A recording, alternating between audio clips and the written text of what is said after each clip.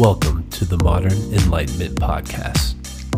Here are your hosts, Tom and Will Connect. What's up, everybody? Welcome back to the Modern Enlightenment Podcast. Again, with your hosts, Will Connect and Tom Connect. And Tom, what do we have in store for these folks this week?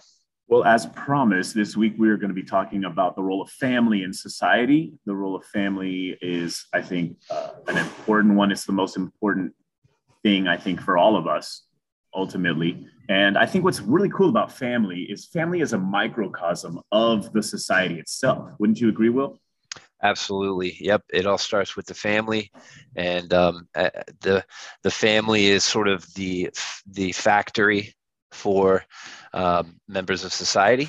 And so if the factory is not producing good goods, then society isn't a good product either.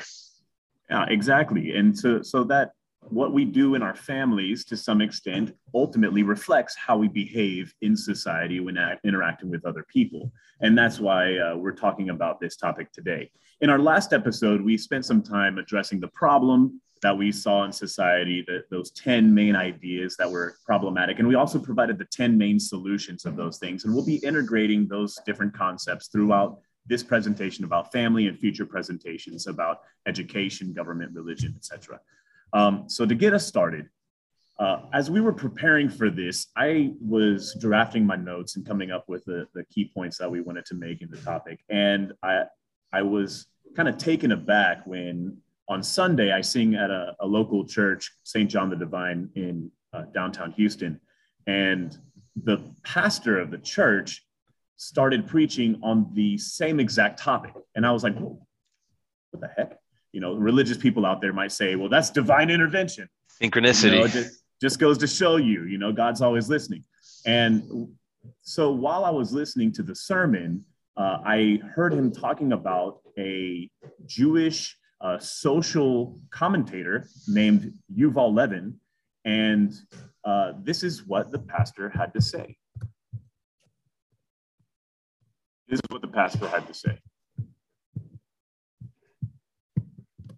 Something new, and it is a resigned passivity. Would that we did actually have a little more energy. The reason there are fewer divorces sounds like good news. Well, because there are fewer marriages. The reason there are fewer abortions, well, there are fewer pregnancies. The reason there are fewer teenagers getting into car accidents is because, well, there are fewer teenagers even taking the time to get their driver's license. So I want to quote, "The challenges to America's social order now seem less like exorbitant human desires driving people's lives out of control and more like an absence of energy and drive, leaving people languishing and enervated." The study reveals for many an excessive risk aversion, feelings of inhibition even to express oneself to another, more people living as functional loners, using their phones for everything, to order their food, to be the primary means of communicating with other people rather than face to face. And rather than going through the whole sermon, I think it's really important to push people towards the direction of this document by Yuval Levin, which talks about, the status of humans in our society today. And it all comes from, the document itself is The Changing Face of Social Breakdown. And you can find it by going to thedispatch.com. You can also Google search that, The Changing Face of Social Breakdown. And it's really interesting to look at what this sociologist is suggesting about the progress of humanity. And all of it boils back to the family, because the family is the core functioning starting point of all of these different changes. And what took me back, what kind of struck me the most was the concept of resigned passivity. Right. To just be content with not caring. Oh, yeah. It seems as though, we hear this term being getting jaded. And it seems like the idea of a person becoming jaded is happening at even a younger age. It's like there's there's just this notion of, I just don't want to deal with it anymore at all. I'm just going to, like you said, be a loner. I'm perfectly happy just sticking them, riding solo in this existence, and trying to avoid all the hassle of actually having to deal with other imperfect human beings. What's even more amazing about it is we ask ourselves, why are there so much new commentary about mental illness? And a lot of it, I think, stems from that exact problem. You got it. That people are content to be alone, and yet they find that they are lonely. Yeah. Well, of course you're going to be lonely if you've chosen to alienate yourself from the rest of the world. If you're not having that involvement with other people, it's part of the social disorder that comes from social separation. Yep. And I think that the same thing with that that mentality is, you miss out on how truly rewarding it is to do something for someone else. When it's one thing to like they said, order your food delivered and not have to go out and interact with anybody and just sit at home. But wow, when you actually that sense of reward for having this wonderful interaction with someone, when you do, whether you're doing something kind for them or whether they're doing something kind for you, even if it's just a smile and a compliment in some way, shape, or form, that can work wonders to improving your day or the course of your week. And ultimately, all of those traits and characteristics I believe, should be first taught at home. You got it. They have to be first taught at home, in the family, by your guardians, by your parents. Even if you have non-binary parents, which is becoming more and more popular, that's the source where it all begins. You got it. And part of that skill set is, you have to be taught to sort of thicken your skin a bit, have a little bit of resilience out there, and like they always say, kill them with kindness. I think that it's a harsh world. There's a lot of, there's bullying. There's just, I'm better than you are. Look at me. I'm so great. Of course, everyone in their fantastic, pristinely portrayed lives on social media. And then, if everyone else is feeling like they're just not even close to having it's a good existence. It's a recipe for disaster unless you're sort of taught that this isn't reality. And when it gets tough, you just got to learn to grin and bear it, roll with the punches, as they say, and keep shining through. Yeah. So Yuval Levin, again, this is our main thought of the day. What is going on with our society? I think he points it out, expresses it very well. What is changing the face of social breakdown? And so let's dive into the concept of family a little bit deeper. Okay. Let's first start with parents and guardians, Will. Would you agree that parents and guardians need to function as a team? Absolutely. That's paramount, especially in today's world. What's the split? If you had to say like 60-40, what's the split on terms of responsibilities and roles in the household? Yeah. Well, I'm going to say it's nowadays in 2021, soon to be 2022, we're looking at a 50-50. We're all working hard. We're grinding outside of the house to earn an income. We're grinding inside of the house just to keep a household and raise a family. And that's a 50-50 endeavor from start to finish. To that extent, do gender roles still exist today in the same way that they did in, let's say, the 1950s? I would say short answer is no. But I would also say that we still can't argue that there are certain things that both genders are far more equipped to take care of, to handle. Absolutely.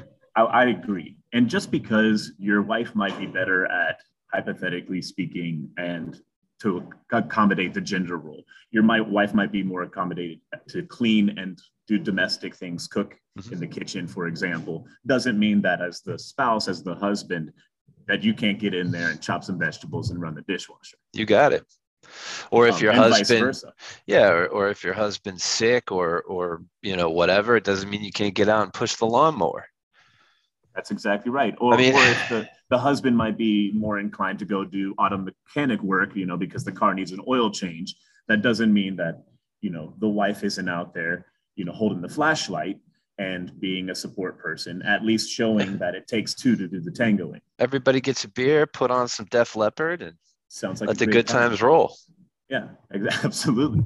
So gender roles, I think, have definitely shifted and changed over time. Men are becoming more involved in what's going on at home. Women are becoming a lot more involved in what's going on at work. So the main two areas of focus in every family ultimately boils down to finance and children.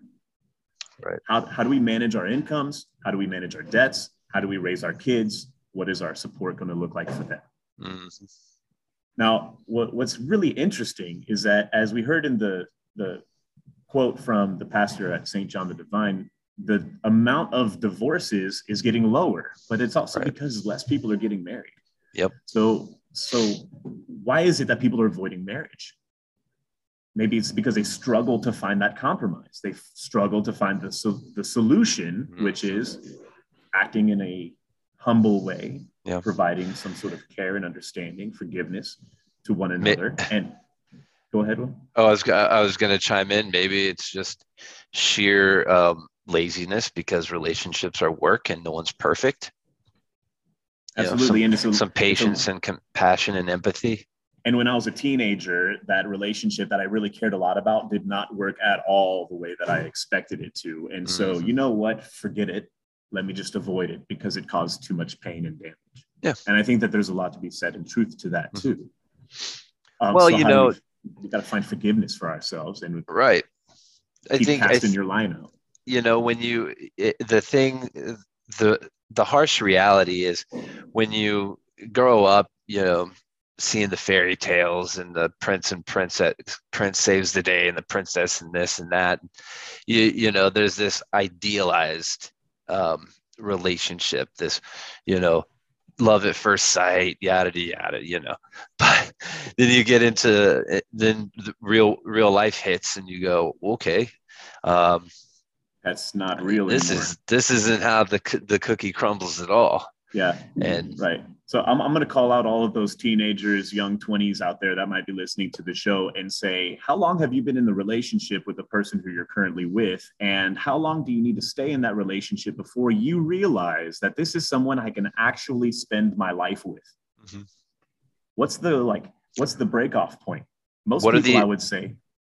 Yeah. What are the important qualities that you really need to have? Right. What are you looking for in that person? And how long is it going to take you to identify whether or not that person has those qualities? Yep. If you've been in a relationship for 7 years and you're not getting married, what are you waiting on? Sure. How prepared are you yourself to offer your best self to someone else? Is that, do you have to do some work on me before you're prepared to take on that next mission? And I think it's important for people to ask themselves that question, because if you're just dating to date, then let's not be manipulative of others. Let's not try to harangue them. Let's be completely clear about those types of expectations. And if you're looking in a relationship to be more serious about it, and that's also something that I believe needs to be a little bit more at the forefront of the conversation, not necessarily first date. I'm not telling you go sit down. I'm looking to have children and I want to have no, please don't. No, please don't do that. However, I do believe that if you're expecting to find marriage and you've been dating someone for more than 6 months and they do not seem that into you, then you might as well find another alternative. Or if you kind of feel like, or if you kind of feel like you just be settling. Right. Please don't. Yeah. Move That on. said, Time is valuable. You, that you said, only have so many few years while you're young to leverage the primacy of life. once you find that person who you care about spending the rest of your life with, and you recognize it, and normally it's within the first few months, you know pretty soon whether or not you care that much about the person. Speaking from personal experience, I knew about a month after I met my wife that I wanted to marry her. Really soon, right away, she had all the characteristics of someone that I knew I wanted to be a part of my life, and I can't imagine my life with anyone else. That's just my own personal experience, though, Will. I can't speak for you or anyone else. Yeah, I my personal experience is just is having experience, being able to learn lessons the hard way, realize that because it's easy to have fleeting infatuations and so forth, but there are certain characteristics and attributes that are paramount for creating a winning team, which gets us right back into what we're talking about today, which is the family unit. When you find this person that means the world to you, then that cooperation, that 50-50 that we talked about just moments ago, that's where you have to begin as a foundation. All of your decisions need to come together in agreement with one another. Don't go to bed angry. That is one of the worst things you could ever do in a relationship. And then apply yourself to building the community in your household. Build the community through communication, understanding, forgiveness, and definitely practice humility in case you make those all too often occurring mistakes. Because ultimately, if you are going to have kids, if you're going to raise a family, then you are, as the parents or as a parent, part of a parental unit, the focal point of this family and what the kids are seeing as an example on how to behave, how to handle conflict, how to express your emotions in a healthy and constructive way, and in realizing that certainly within the family that that's a team that you're on for life, and everyone has a responsibility in that team to make it strong, to make it great.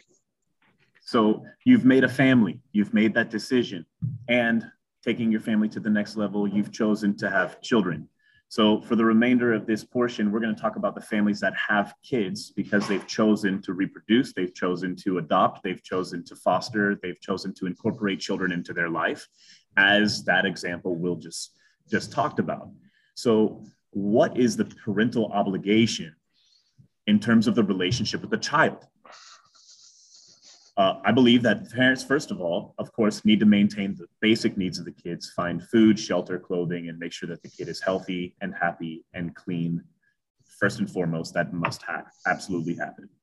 Basic needs need to be met. Basic needs. Absolutely. But then, does that really affect our society? Not all that much. That just keeps a human alive. So how do you affect the society? Our solution, it needs to be educated to kids. Teaching kids the value of patience, teaching kids the value of education, creativity, being able to play and improvise and practice flexibility throughout the entire process. Encourage giving and encourage teamwork.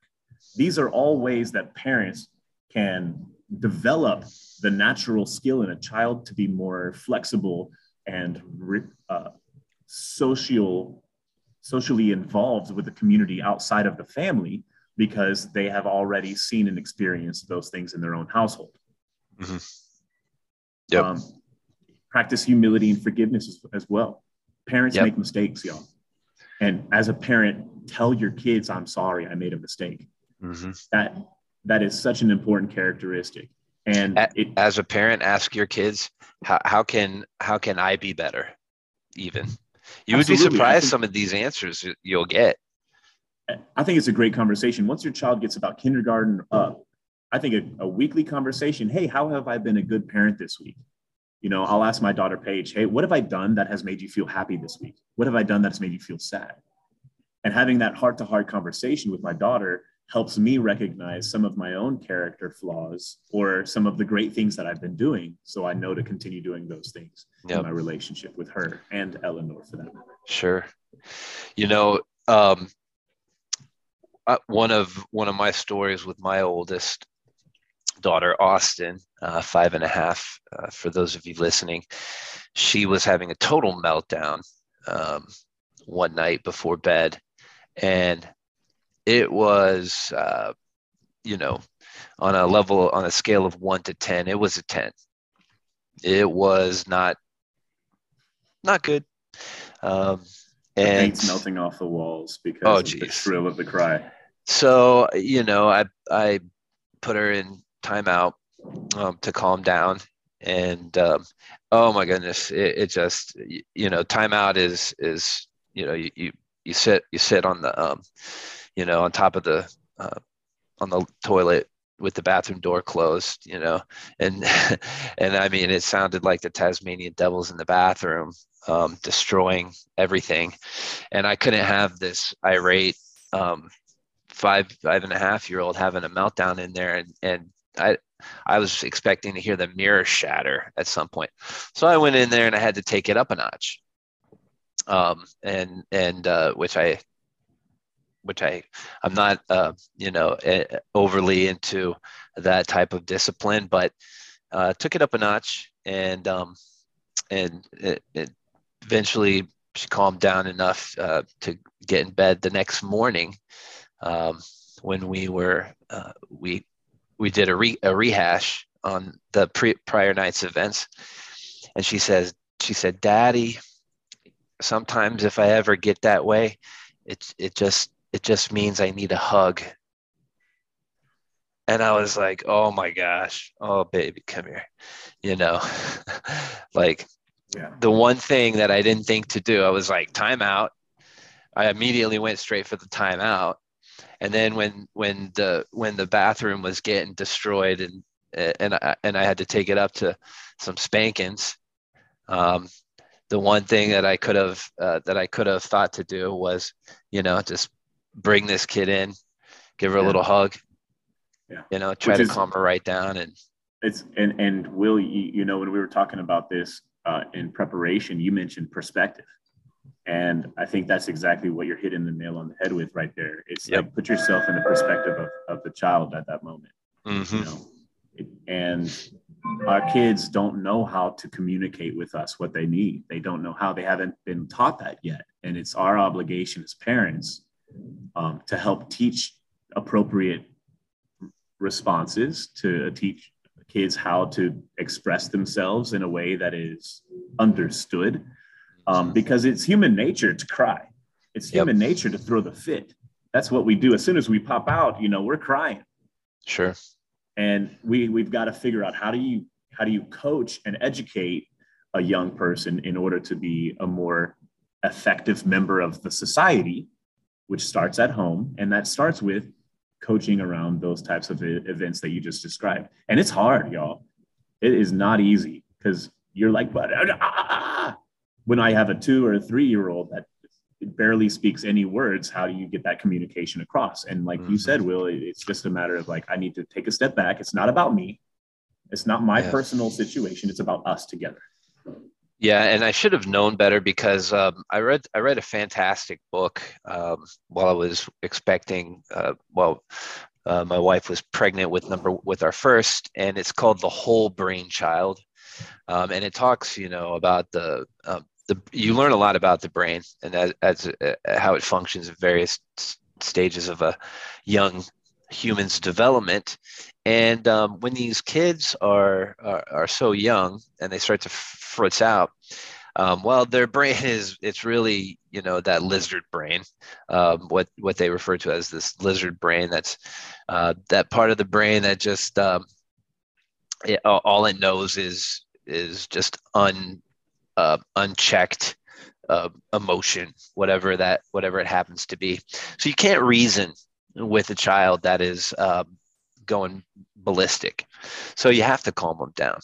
You got to calm them down. And once you physical calm them touch, like hugging, nurturing, soothing, they call it reestablishing the feeling of the womb by Right. rocking gently and swaying the child and making sounds, the sound of blood rushing through the vessels of the mother, help to calm and nurture that child back down to a state of appropriate behavior. Where you can then attempt to reason or impart some absolutely some type of lesson or learning. Wisdom. Now, were there any? I know we may be running short on time. Were there any other important points of discussion that we wanted to touch on? The only other thing that I want to say is some people are going to say, y'all are crazy. Kids don't understand. You have to be an authoritarian in order to help kids understand their place in the world, or you're wasting your time. And my response to you is absolutely not. I will talk to my child as though they are an adult in the room, and I will use complicated vocabulary. I'll expose them to all of that. And because of that patience and understanding, my kids are soaking it up like a sponge. Right. And they show and they act in a more appropriate way because of that. Yep. And also it goes back to it's not me. It's not my way of doing things. It's not about how I need it to be done. It's about how we together are going to figure it out. How are we going to work through cooperation with one another? You got it. It's not, it's a fine balance. You can't have an overly authoritarian approach, and you can't be a massive pushover. However, you do need to have what I like to refer to as a collaborative parenting approach that is, sort of firm in establishing what your expectations are, but collaborative in allowing the child to propose his or her own ideas as to a solution that makes them feel good and helps you as a parent achieve what you're attempting to achieve, whether it be more attention to chores around the house or doing better in school, better behavior, and so forth. Yeah. And a couple of easy ways to help build this habit in your family, in your household, is family game nights and reading books together, telling stories with one another, playing music together, not screen time together. Yep. Screen time together is not ever going to do this. Unplug for a little while and talk. And talk. Yeah. Ask your children, how am I doing? If you had to rate me from 1 to 10, 10 being the best and 1 being the worst, how am I doing as your parent today? Sure. And listen, by all means, we all have to listen. And if we practice these things, the world is not perfect. I tell my daughters, pay attention to the world around you all the time because the world is not perfect. But if 100% of households practice some of these basic tenets, then we're going to be improving the educational outcome of our children. We're going to be improving the cooperative outcome of our children. We'll be improving the empathetic outcomes of our kids. And in doing so, our entire society is going to be able to work in cooperation a lot more instead of in fragmented us against you, ideological differences control us mentalities. We can say, I disagree. And while I disagree, I can still respect your point of view. You got it. Bro, did you want to hit these folks with some good news? Oh man, there's so much good news in the world around us. Before we sign off? So much good news. I'd love to. Okay, so first of all, there is some good news in this. They have a man who's in Africa, a teenage child, invented a machine that can create an energy source from the cars driving down the road.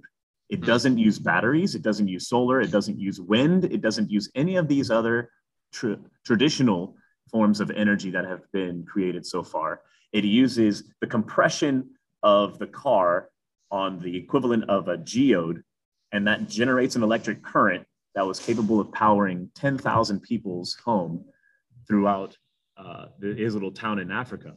And this is a pretty amazing invention. And Will, incredible. I'm thinking of Houston, Texas, and the millions of cars that are driving down the highways every single second in this city. I'm thinking about Houston, Texas, and the traffic while they perform the construction to get all this installed in the roads. Honestly, though, we could probably power the whole freaking United States. Oh, So dude. there's enough cars out there, no doubt. Yeah. But where do we have to get all the geodes? Dude, geodes are all over the place. Are you Yeah. joking? It's like one of the most common minerals that exists on the planet. They're fun to Musk go actually, looking for. Elon Musk says geodes are the future of energy on this planet for that exact reason. They last forever, they resonate, and they naturally create an electric current when compressed. Like, what a fascinating piece of technology. Unbelievable. So another piece of good news, they have created the blueprints for what they're calling the 8th continent.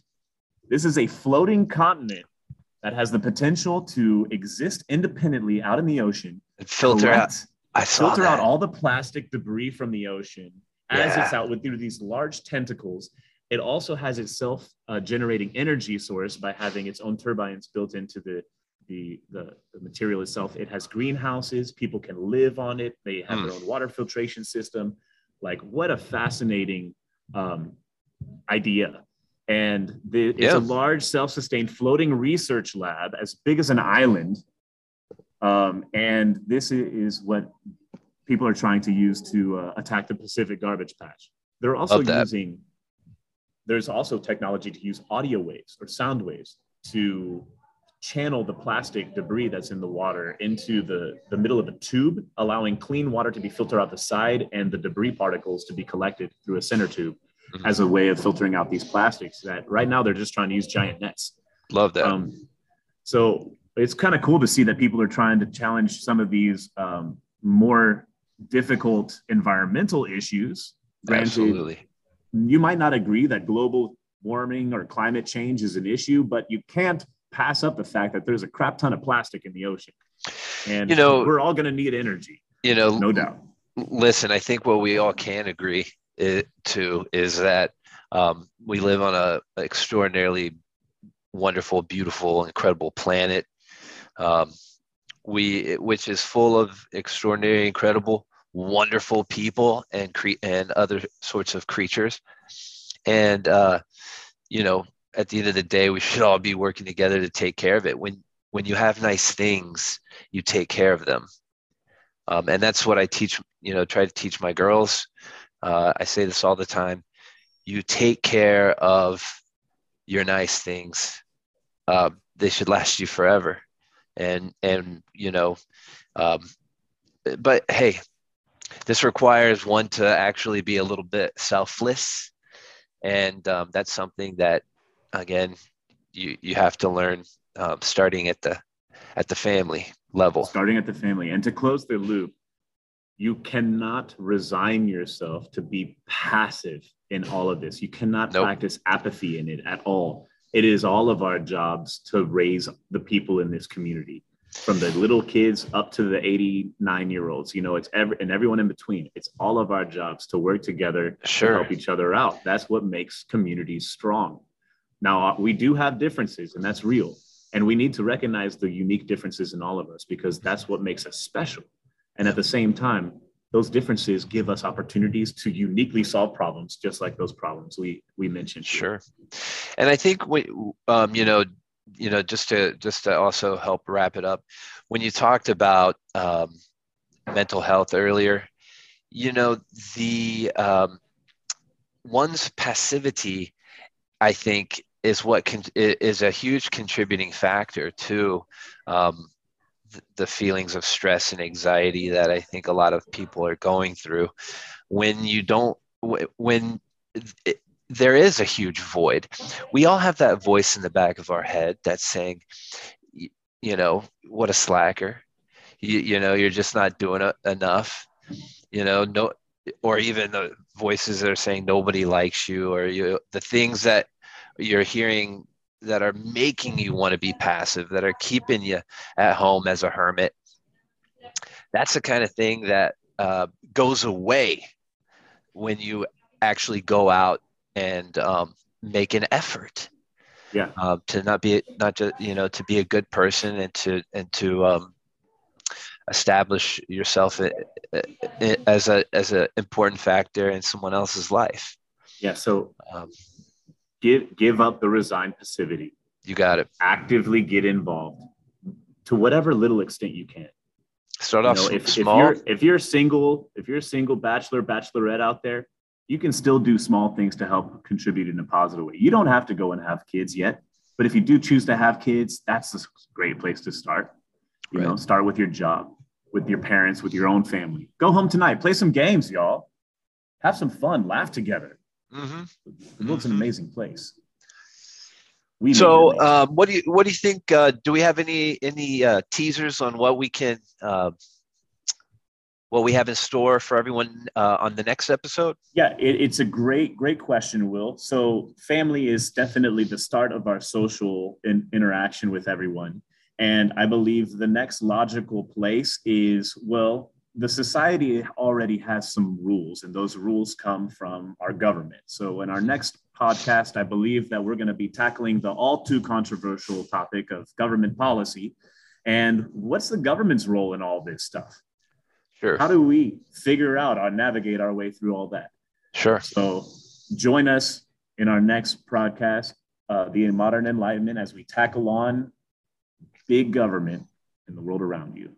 Absolutely. And where can everybody find us on social media, and how can listeners of this great podcast help us to grow the audience and improve as a podcast? Well, first and foremost, if you like anything that you hear here, send us an email. We're on Gmail, themodernenlightenment@gmail.com. It's the Modern Enlightenment, all one word, @gmail.com. You can find us on Spotify. That's where all of our streaming is done. You can find us on Facebook. We have a page on Facebook. Please like, comment, follow in all of those places. I believe we're on Instagram as well. I think we even have a TikTok that I don't know that we've posted anything yet, Will. Have we? We haven't yet. So we ought to. And of course, you can tune in. Everything you hear on Spotify, you can actually watch in person on our YouTube channel. Again, just look up the Modern Enlightenment Podcast. And in our link tree as well, which is featured on all of our social media sites, you can just click there. It'll take you right to Spotify or right to YouTube. Like, comment, subscribe, and follow where applicable. And we'll look forward to chatting with you and seeing all of you next time. Yeah, tell your friends. Tell your mom and dad. Am I going this way, bro? Yeah, you're going that way. Boom. All right, bro. Love you, man. We'll check y'all next time.